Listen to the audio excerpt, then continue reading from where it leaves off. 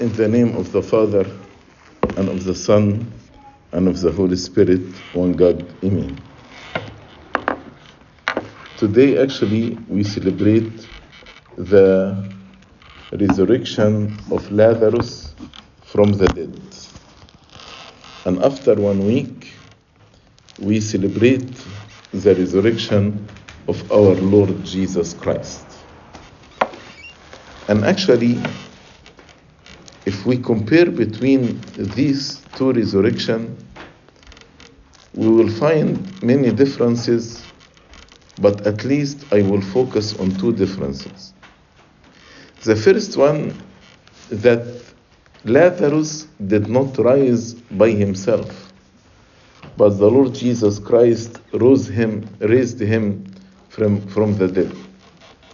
But the Lord Jesus Christ, by the power of his divinity, he rose from the dead on the third day. The second difference, when Lazarus came out of the tomb, as you just heard, he was wrapped by grave clothes. But in the resurrection of Christ, he left the grave clothes in the tomb. And this has a very important significance, because coming out with grave clothes means that he came with a mortal body, and exactly Lazarus lived some years and then he died. But the Lord Jesus Christ did not rise with mortal body. That's why he did not come out wrapped with grave clothes, but he rose with glorified body. And he never died again, and he ascended into the heavens. That's why St. Paul in 1 Corinthians chapter 15, he said the Lord Jesus Christ is the first fruit of the dead who are raised. Why he is the first fruit, the first one? Because even Lazarus, or the daughter of Jairus, or the son of the widow at the city of Nain, all these people rose or were raised from dead with mortal body, and they died again. But the Lord Jesus Christ never died again. That's why he is the first one. And all of us, in the second coming of the Lord Jesus Christ, we will be risen in glorified bodies, and we will never die again. That's why St. Paul said in 1 Corinthians chapter 15, the last enemy that will be defeated is death.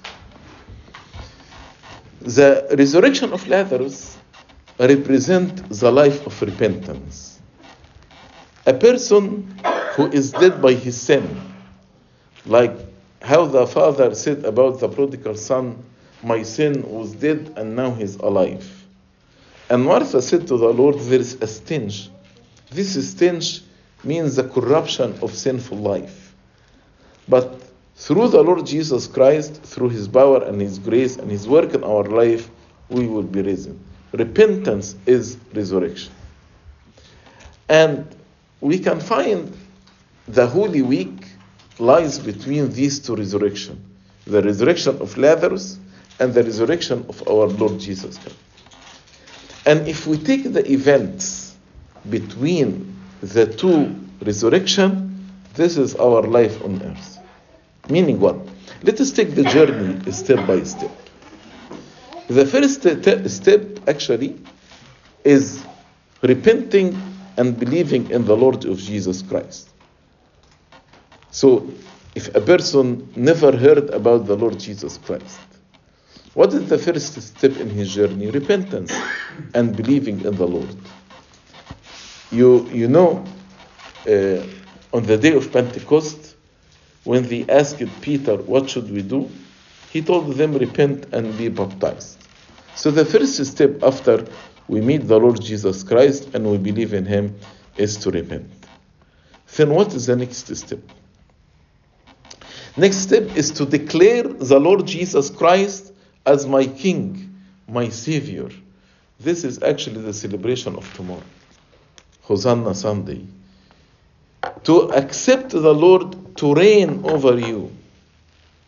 Reigning over me means I submit to him, and I let him reign over every single area in my life. Nothing is excluded. And I will do every work according to his words. I will make every choice and every decision according to his will.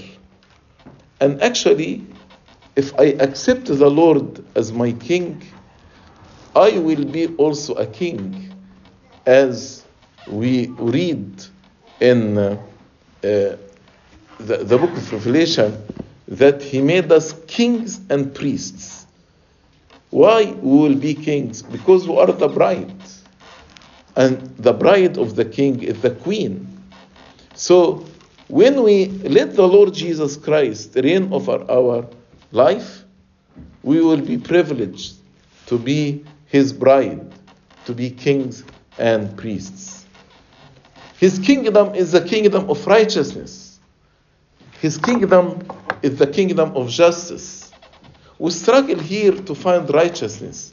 We struggle here to find justice.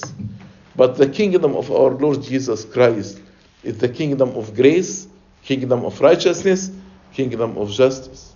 So it is for our privilege to accept him as our king. Then what would he do? That is the following step. When he entered Jerusalem as a king, what was the first thing he did? He entered into the temple and purified the temple, cleansed the temple. And he told them, my house is a house of prayer to all people, and you make it den of thieves. So when I accept the Lord Jesus Christ as my king, the first thing he will do, he will purify and cleanse my heart and my soul and my body and my mind. As we say in the conclusion of every fraction, purify our hearts, our minds, our thoughts, our understanding. So the presence of God, there is no fellowship between darkness and light. So just the presence of God in my life, he will purify me and cleanse my heart. But sometimes, after the Lord cleanses my heart and removes the dust and the dirt out, I go and collect them and bring them back to my heart. This is regression of repentance. Let the Lord purify your heart. Let the Lord cleanse your mind. Let the Lord purify your understanding. And don't bring the dust and the dirt back in your heart.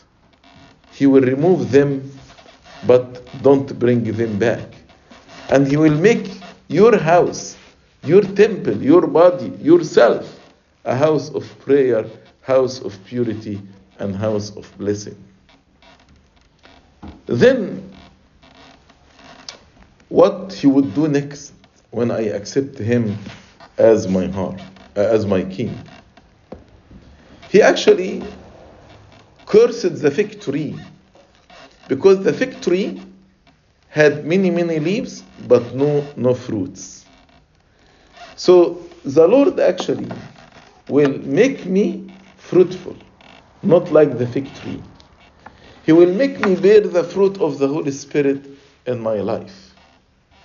Why actually any tree will not bring fruit? If there is dirt around it, if there is deadly grass around it. That's why he will purify the heart first. And when he will purify the heart, then I will bear the fruit of the Holy Spirit. Do you remember in the parable when the fig tree actually did not have any fruit, and the Lord said, or the master of the vineyard said, let me cut it?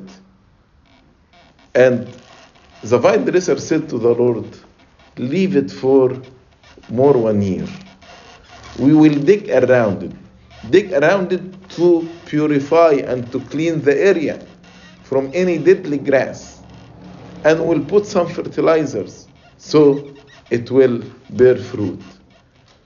That's what the Lord will do.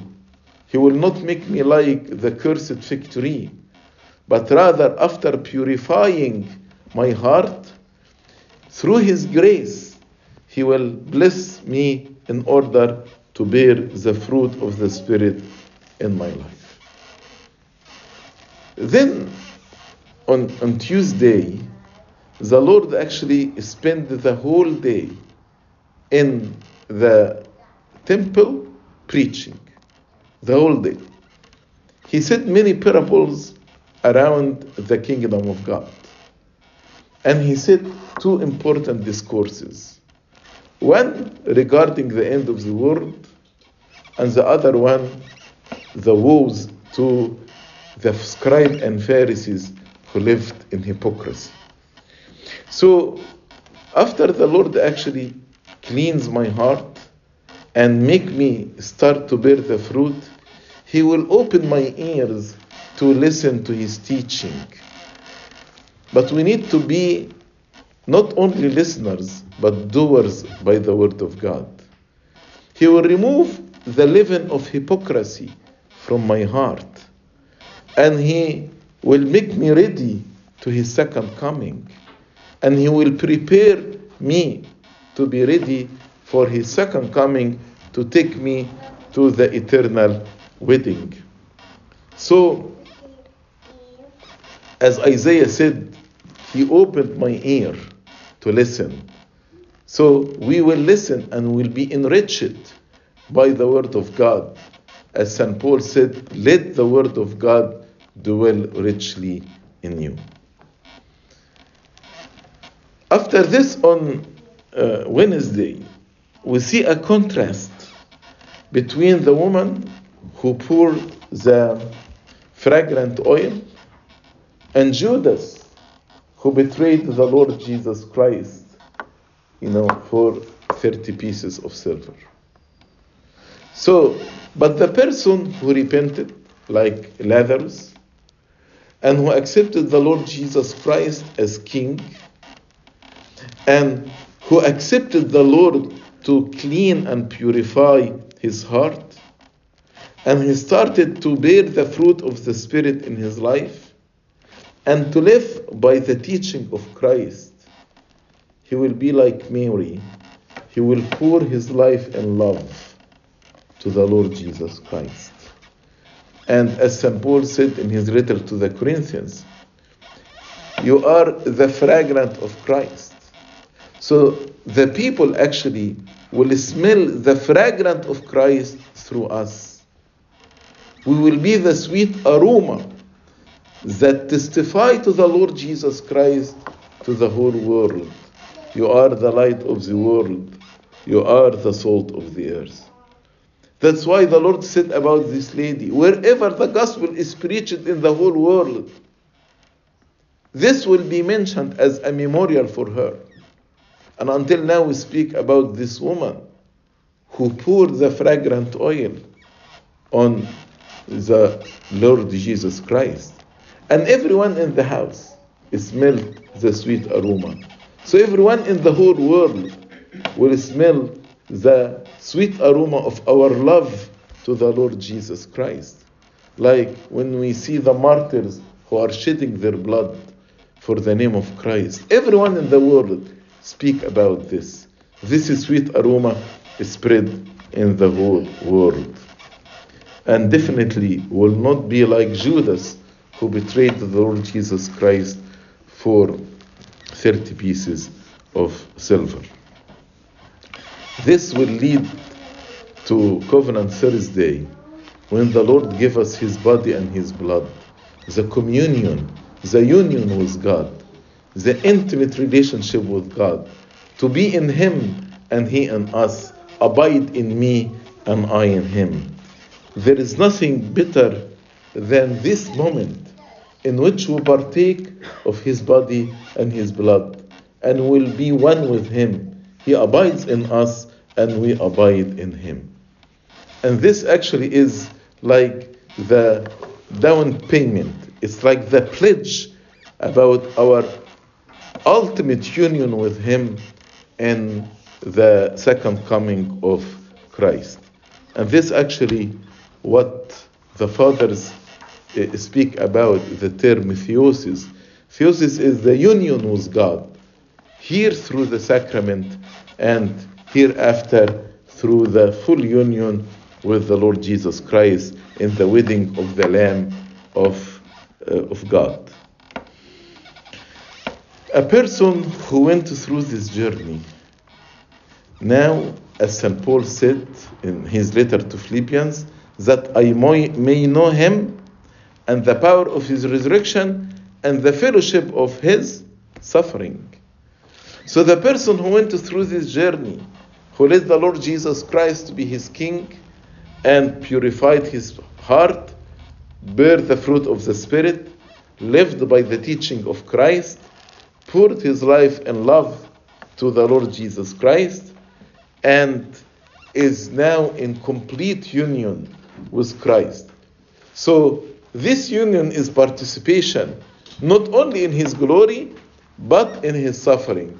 If we suffer with him, we'll be glorified with him. So this person will go with the Lord Jesus Christ to Gethsemane, where the Lord actually prayed in agony, and his sweat became like drops of blood. He will go with him to Golgotha to be crucified with Christ. As St. Paul said, we are crucified with Christ. That it is no longer I who live, but Christ who lives in me. So I am dead, I am crucified with Christ. And now it is no longer I who live, but Christ who lives in me. Not only we will go with him to Golgotha and to Gethsemane, but also we will go with him to the tomb. As St. Paul said in Romans 6, we are buried with him. So, by the way, baptism is not an action that we did when we are baptized. Baptism is a life. Yes, it started when we are totally immersed in the water of baptism. But this means every day I die to the world and live to Christ. Every day I live this baptism. Every day I die to the world and I live to Christ. So this fellowship is not only a fellowship of Gethsemane and Golgotha, but also fellowship in his burial. We are buried with him in baptism. And the person who actually lived all this journey, definitely in the second coming of Christ, he will be risen into the resurrection of life. That is the feast of the glorious resurrection. And the glorious resurrection of the Lord Jesus Christ is a pledge to us. As he rose from the dead, if we are in him, we'll be risen from the dead. If our mortal bodies is united with his glorified body, then as he rose from the dead and abolished the power of death in his body, we are the body of Christ. Then we will abolish the power of death and will be raised in the last day. As we read in John chapter 5, the hour is coming in which all those who in the graves will hear the voice of the Son of God. And those who have done good will be raised into the resurrection of life. And those who done evil will be raised into the resurrection of damnation. This is the journey of our life that actually we will live during this week. And I hope that each one of us lives this journey. And every day during this week, we reflect on the spiritual meaning of the event. What is the spiritual meaning of the entry of Jerusalem? We are not celebrating historical events. We are not celebrating historical event. But we are living every day. Jesus entered as a king to enter my Jerusalem, my heart as a king. Jesus purified the temple. He is purifying the temple of my heart. Jesus actually cursed the fig tree. He will curse in me the trees that are fruitless in order to be fruitful by the Holy Spirit. His teaching actually is the life by which I live. And in response to this, I will do like Mary. I will pour my life and love toward him. And I will stay away from betrayal. And I will commune with him, so I will abide in him and he abide in me. And that I may know him and the power of his resurrection and the fellowship of his suffering. That is the journey of this week. I hope all of us that we can live day by day with the Lord Jesus Christ during this Holy Week. Glory be to God forever and ever. Amen.